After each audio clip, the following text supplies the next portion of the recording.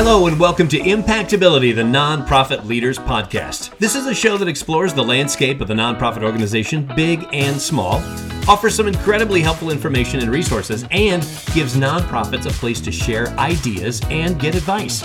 I'm your host, Joe Turner. Our show is sponsored by Sukup Strategic Solutions, offering a wide variety of services to help nonprofits maximize their impact. So let's get into solving the problems that might be plaguing your nonprofit. It's all about saying thank you, whether it's the person in front of you at 7-Eleven who holds the door for you to the person who helped you change a flat tire. The words thank you really resonate with the human spirit. And let's face it, in the world of fundraising, how you say thank you is almost as important as the thank you itself. Now, you might be thinking, hey, we thank all of our donors, every gift, we're fine. And that would be a good thing, but how do you thank your donors? And to what level? And is there a wrong way to thank your donors? Maybe you're not doing it right. You would be surprised at the answer to that question, and we'll get into that a little bit later. But first, helping us with this discussion today is Mark Litzler. Mark has a long, distinguished career as a fundraiser and nonprofit expert. His work includes stops at the University of Missouri, Kansas City, Truman Medical Center, St. Luke's Foundation, and the Nelson Atkins Museum of Art. He was president of the Greater Kansas City Council on Philanthropy and was awarded the Nonprofit Professional of the Year in 1999. Recently, he was executive vice president at the Fort Worth Museum of Science and History, but today he is back in Cleveland working as the director of institutional giving for the Cleveland Orchestra.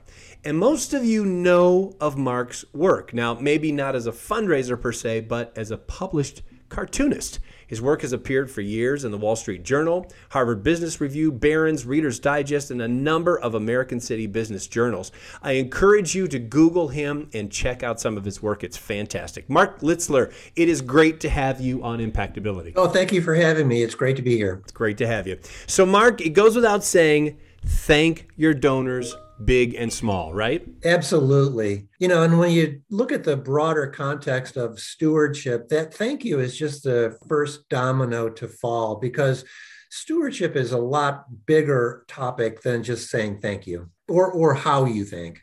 Very true, very true. The idea for the topic of stewardship came from a conversation that you and I had when we first met. You said the words world-class stewardship. And I got to tell you, they just resonated with me. It seemed to be quite like a passion statement for you. Why is that, Mark? Well, the word world class, we use that often at the Cleveland Orchestra because we feel, and critics would tell you or argue, that we are among the top 3 orchestras in the world, with Berlin and London. So that thinking yourself that you're with a world-class organization elevates your game in every aspect. And so that was why I said world-class stewardship. Well, it's a great phrase, and that's why we called this podcast World-Class Stewardship, because I think we all need to aspire to world-class stewardship, regardless of the gift, regardless of the donor, big and small. We need to deliver world-class stewardship. What would be your definition of world-class stewardship?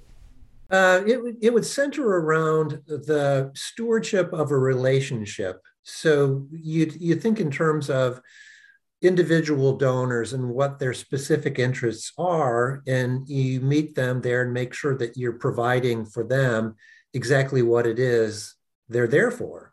And we all have different interests as donors and staff people. And so, world-class stewardship starts with understanding what the basis of the relationship is. Walk us through what you see as like the basic steps of donor stewardship. What I've found in virtually every place that I've worked is that 90% of our larger donors are already giving. So it's about renewing their support annually. And that boils down to what's the basis of the relationship? What are they looking for? What do they need from the organization or around their gift? And you look at corporations, foundations, and individuals all differently when it comes to stewardship, because corporations they're looking for very specific outcomes from their sponsorship or their gift, probably around viewership or visitorship, or how many people encountered the program or where their logo was placed. And foundations, they have specific interests around the outcomes of their grant. And stewardship with the foundation is all about providing the outcomes and the reporting that you all agreed to when you accepted the grant. And if for individuals, like I said earlier, it's all about understanding what their specific interest is and then providing enough reporting and thanking and engagement and all other stewardship to keep them happy with the organization and understanding that the organization really loves them and relies on them as an important investor.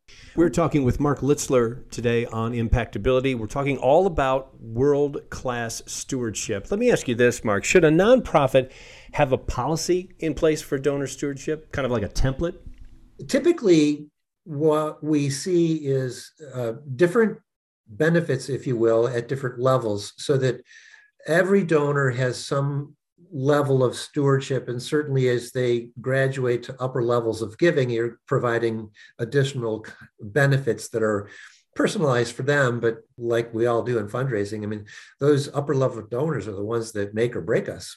That kind of spills into the next question that I was going to ask you, is that level of stewardship, is it based on the level of the gift? Can you give us like some examples? Donors of $10,000 or more, I think, are the ones that we're eager to renew. And so there may be, certainly at that level, and I've started lower than that, a semi-annual letter, personal letter that's a little bit of reporting on what's going on at the organization, a little bit about what's coming up so that they're able to kind of anticipate something, a program or whatever that they may want to take advantage of. And at St. Luke's, we would have 1,200 people or organizations at that level or up. And it would take me a week, but I would personalize those letters with a note to individual donors. That had more impact. I would hear back from donors regularly about the letter and the update and the what to look forward to kind of thing. Certainly at those upper levels, you're talking about people that you in your portfolio that warrant a personal touch, like a lunch once in a while, or maybe you invite them to the organization to meet somebody new. Maybe at a museum, you have a new curator. Maybe at a hospital, you have a new program or a new clinic. It's that invitation.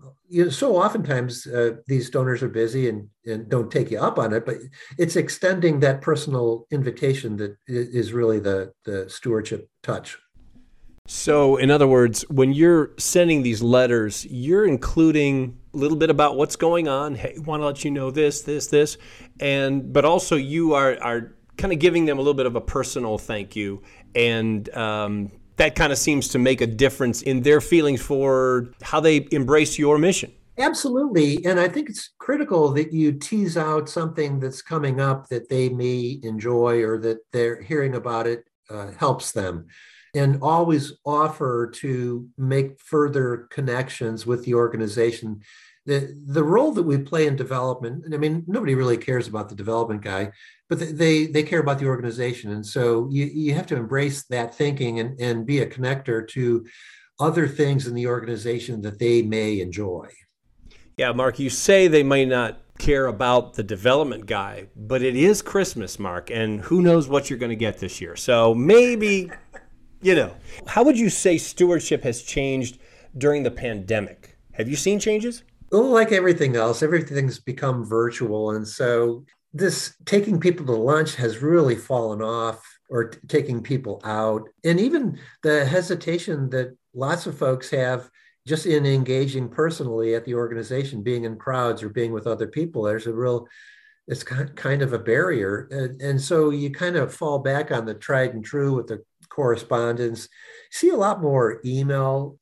And I was at a seminar, panel discussion the other day, talking about the differences in generational connection with organizations. So that, the way baby boomers like to be engaged is not how millennials like to be engaged, and is not how Gen X or Gen Z are reacting. It's everything from how we address envelopes and how our sensitivity to pronouns now is a thing. And so I think we're in a period of learning a whole new way to keep our supporters engaged and feeling the love from the organization.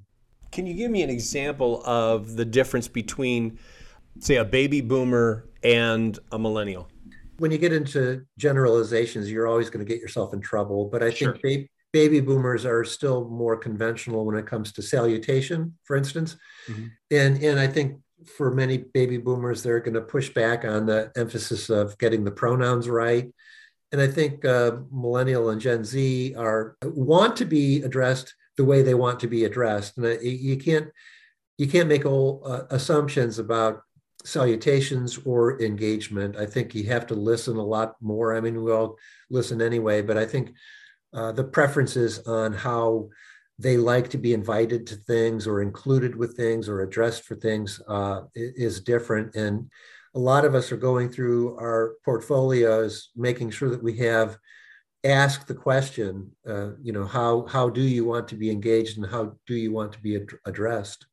I think that is a crucial point. That is just absolutely fantastic. Thank you for sharing that with us, Mark. This is a good place for us to take a break. Our guest today is Mark Litzler. We're speaking about stewardship, the things you should do, the things you must do to steward your donors. We're going to take this break, but when we come back, we're going to ask Mark to help us set up a donor stewardship plan, or perhaps improve the one that we have. Plus, we're going to find out if there is a wrong way to thank your donor. Maybe there is, maybe there isn't, but we're going to find out in just a moment. You are listening to Impactability, the Nonprofit Leaders Podcast. I'm Joe Turner. We'll be right back.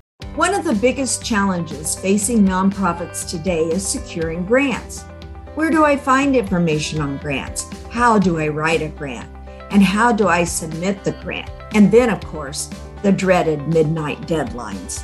Hi, I'm Teresa Stos, and I have been there and done that. At Sukup Strategic Solutions, we have a team of expert grant writers with years of experience writing hundreds of grants for nonprofits just like yours. Visit our website today at sukupstrategicsolutions.com and schedule a free consultation about your grant writing needs. That's SOUKUP strategicsolutions.com.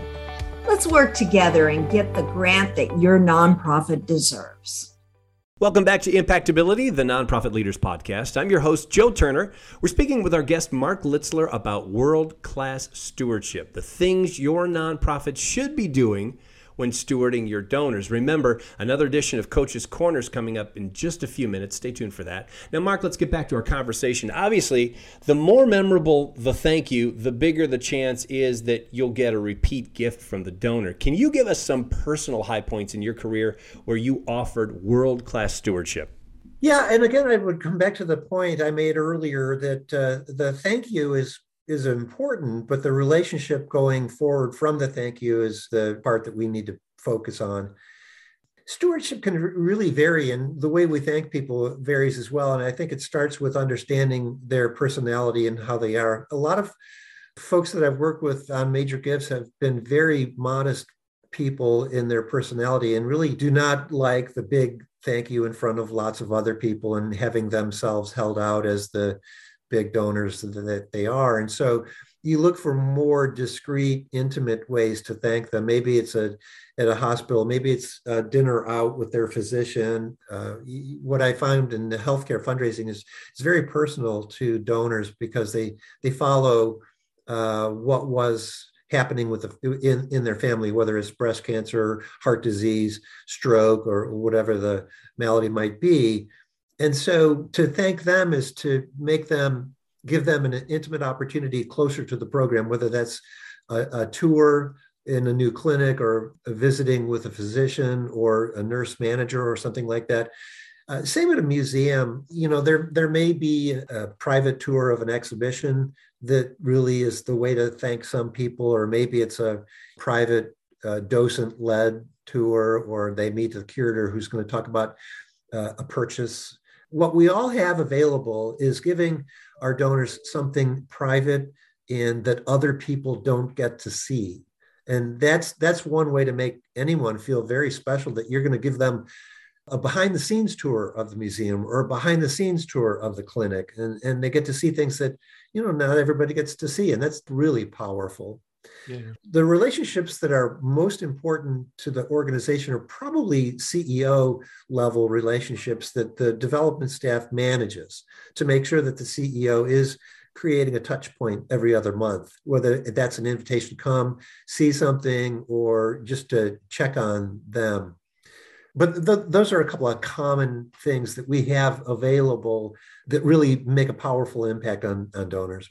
So the message here really is it's not just the thank you, it's the relationship. I said earlier that 90% of our major donors are already giving.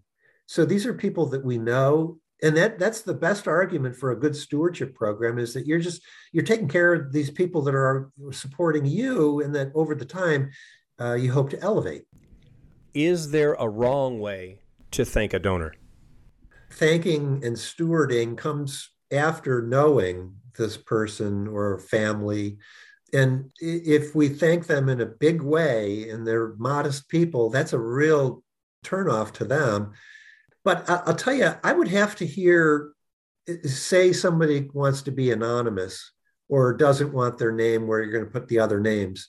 I have to hear that from them 5 or 6 times before I believe it. Because I'll say, the reason we want to thank you publicly is you're the best example to the rest of the community about giving to this organization.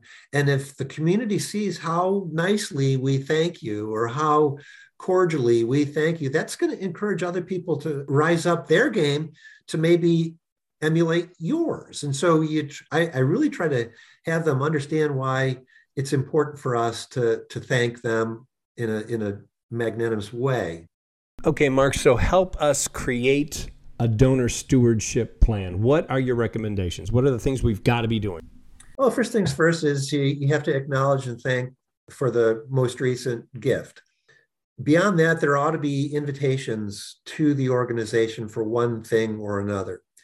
There ought to be personal correspondence at least a couple times a year. I think 3, I think more than 3 may seem a bother, but if these are meaningful correspondence and they're personalized, 2 or 3 times a year, I think is adequate. There ought to be an annual stewardship program or event, again, where you highlight someone or some organization for its or their giving, because like I said, this holds them up to the community as an example. And it also shows the community how we are grateful and how we express our gratitude and our thanks. Like I said, it encourages others to emulate. And then there ought to be a couple real ad lib touch points during the year. So if you add it all up, there ought to be some kind of touch point at least every other month. When you say touch points, give us some different examples. Of course, there's the email, there's the personal letter. What are some other touch points? Phone calls, greeting cards? Sure. I mean, I've worked at organizations that do a holiday card, personalized. I've been places that try to get everybody's birthday and send a birthday card. I think that we all have interesting programs or events going on that enable a personal invitation. Mm-hmm. So if we have some annual event and they're going to get the invitation in the mail, but it would be outstanding for someone to call and say, we have this coming up, would love to see you there. And if you need a ride, I'll come get you. Oh, wow. Okay. I've done that often with trustees, especially older ones, when we have an evening program. And I'll say, I'd love for you to be there and I'm happy to come get you. It's the personal touch that makes the difference. Yeah, again, it goes beyond thank you. It says to them, you're important to us. And this is not even related to any recent gift. It's just that they're someone who's important and we want to make sure that they feel that we feel they're important. Do donors ever thank you for the thank you? All the time, yeah. In all of us in fundraising have portfolios or and the portfolio shouldn't be so big that you're not able to provide personal service to everybody in your portfolio. You have to really love your donors. And I don't mean in a contrived kind of way. It has to be authentic. And when it's authentic, then you're taking care of people that you care about. And that's not work at all. Contrive. That is the key word, because I think people can see right through that in a heartbeat. And for you to offer that personal touch, they know it's not contrived. To me, it shows that you care versus thank you very much and move on. Yeah, I mean, the development people that stay at their desk and do the emails and the letters and things like that, I feel bad because they're not really embracing the role that we serve in a nonprofit organization. We really have to be the connectors to the community, and that's fun. Oh, sure. And you get to know, where their grandchildren go to college and this sort of thing. And it's like, if you don't enjoy it to that kind of degree, you're going to burn out and you're going to, probably change careers. And something we discussed a few weeks ago on this podcast when we were talking about donor management systems, make sure you're documenting all these little bits of information that you find, because when you have as many donors as I'm sure the Cleveland Orchestra has, you might need to refresh your memory every so often, at least on newer donors, the husband's name, the wife's name, how their trip to Tahiti was. You have to refresh your memory, and that's why those donor management systems are so important. Joe, you're absolutely right at spot on. And think beyond your current role. We're all going to be in these roles for a few years. Somebody's going to come after us. And you elevate the profession by taking these notes so that the next person can appreciate, this guy doesn't talk with his ex-wife, or, things like that. This has been a great conversation, Mark, but is there a question I have not asked you? No, I've enjoyed the conversation, and I think there's so much more to it. And I think it always comes down to caring about your work and about the people around you, the donors, et cetera, that really makes this worth doing. That, I would hate to be one of those people that's just pushing the paper. We have this wonderful career of engaging nice people with organizations that we care about, and it should be all about relationships. We've been speaking with Mark Litzler about world-class stewardship. And Mark, I hope that something we discussed today has resonated with our listeners, that they maybe step up their game as kind of a New Year's resolution. Maybe I need to get away from the office and get in front of my donors a little more often, that kind of thing. And of course, they strive to attain world-class stewardship. That's right. If I were to encourage organizations to take one step relative to stewardship, larger organizations are probably doing this, but the others should budget for stewardship. Plan ahead. You're going to have dinners, you're going to have lunches, you're going to have programs. Put it in the budget and honor the program. Great note to leave on, Mark. I want to thank you again for being with us today. And I invite our listeners to Google Mark Litzler, Litzler, and check out some of his artwork. The guy is super talented. Mark, thank you so much for sharing your expertise with us today on Impactability. My pleasure, Joe. And I'm always available for anyone to follow up if they track me down.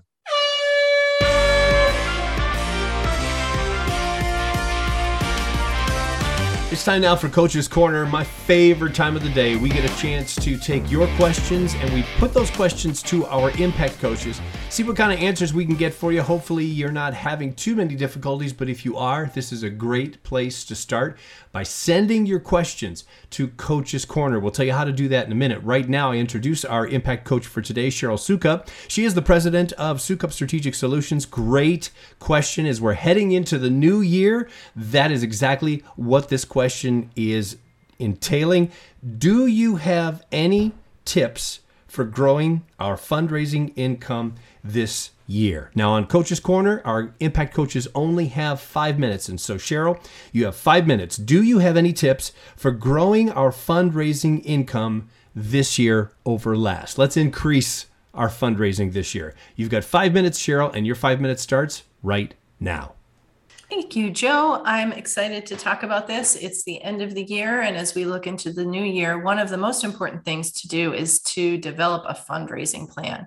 So when you're getting ready to set your goals for the coming year, if one of your goals is to raise your fundraising income and increase the amount you're raising this year over next year, there's some really key things that you can do. So I think of increasing fundraising income as a three-legged stool, right? You need to acquire new donors. while retaining existing donors and increasing your average gift size. If you do those three things, then you will raise more money year over the past year. So, acquiring new donors, there are so many ways to do that. And I think diversifying the ways that you bring new donors into the fold of your organization is an important key element. And when you're doing your fundraising plan for the year, you can plan certain activities, maybe keep some of the tried and true ones, but also add a couple more that you're going to try out this year. That may be one way to increase your income, particularly in a time where fundraising is changing so much. There's so many new opportunities out there to try new tools for fundraising. And in a time where we haven't been able to do all of the traditional fundraising activities because of COVID that some of our organizations are used to, it's a good time to try out some different techniques. And then the other thing is retaining existing donors. What is your donor retention rate? So the donor retention rate has been about pretty steady around 46% for the nonprofit sector. And how does your organization compare to that? What is your donor retention rate? More than how do you compare to the sector? How do you compare to your own results year after year? Were there any years where you were really great at retaining donors, and what were some of the activities? Just like in looking back at how you acquired new donors, how were you retaining your existing donors? And for tips on that, just listen to Mark, our guest speaker, Mark, because he had some great tips on acknowledging your donors, thanking your donors. And really a lot of donor retention comes from that relationship that you build with the donor and helping them to understand the impact of their gifts, but also to learn more about what would be great gift opportunities that really match what's important to them. So as Mark was telling you, there's so much that you can do to set up just ways that you do things within your organization, methods. And maybe you don't work in an organization as big as some of the organizations that Mark has been working with and that he was speaking about. Even if you work for a really small organization, or even if you are a volunteer, an all volunteer organization, there's lots that you can do to appreciate your existing donors and retain them over time and help deepen the relationship that they have with your organization. So a lot of information about that. Cannot cover that in a 5-minute coach's corner, but just know that that's going to be a key part of your fundraising plan as well. And then increasing average gift size. So major gifts is a really important aspect to any well-rounded fundraising program. And so if you are not already concentrating on major gifts, you really need to think about, what do I need to do within my organization to shift our focus to major gifts? If your average gift size is not growing year over year, then your organization may be shrinking. And one thing to look at, if you're going back to look at your donor data, is were there any unusual gifts for the year? Because that can really skew your average gift size. So you want to take those out and then look at the average gift size without any unusual gifts that you don't expect would normally come into the organization. And so this is something else to be very intentional about, and to start using some techniques that allow organizations to make suggestions to donors that will move them from the gift level that they're at today to the next gift level. And so some of that can be done through providing gift levels and incentivizing them to move from one level to another, but also sometimes just communicating with donors about what the gift that they made in the past has been and what some of the opportunities are for them to make a gift at the next level up. I think the other thing to think about is we've talked before about prospect research in our Impactability podcast, and prospect research is so important. Understanding the capacity of your donors, and then also learning more about where else they're giving to and why they're giving. And so there's a lot that you can do to influence average gift size that isn't directly asking them to make a larger gift. There's all of these other things that go into that.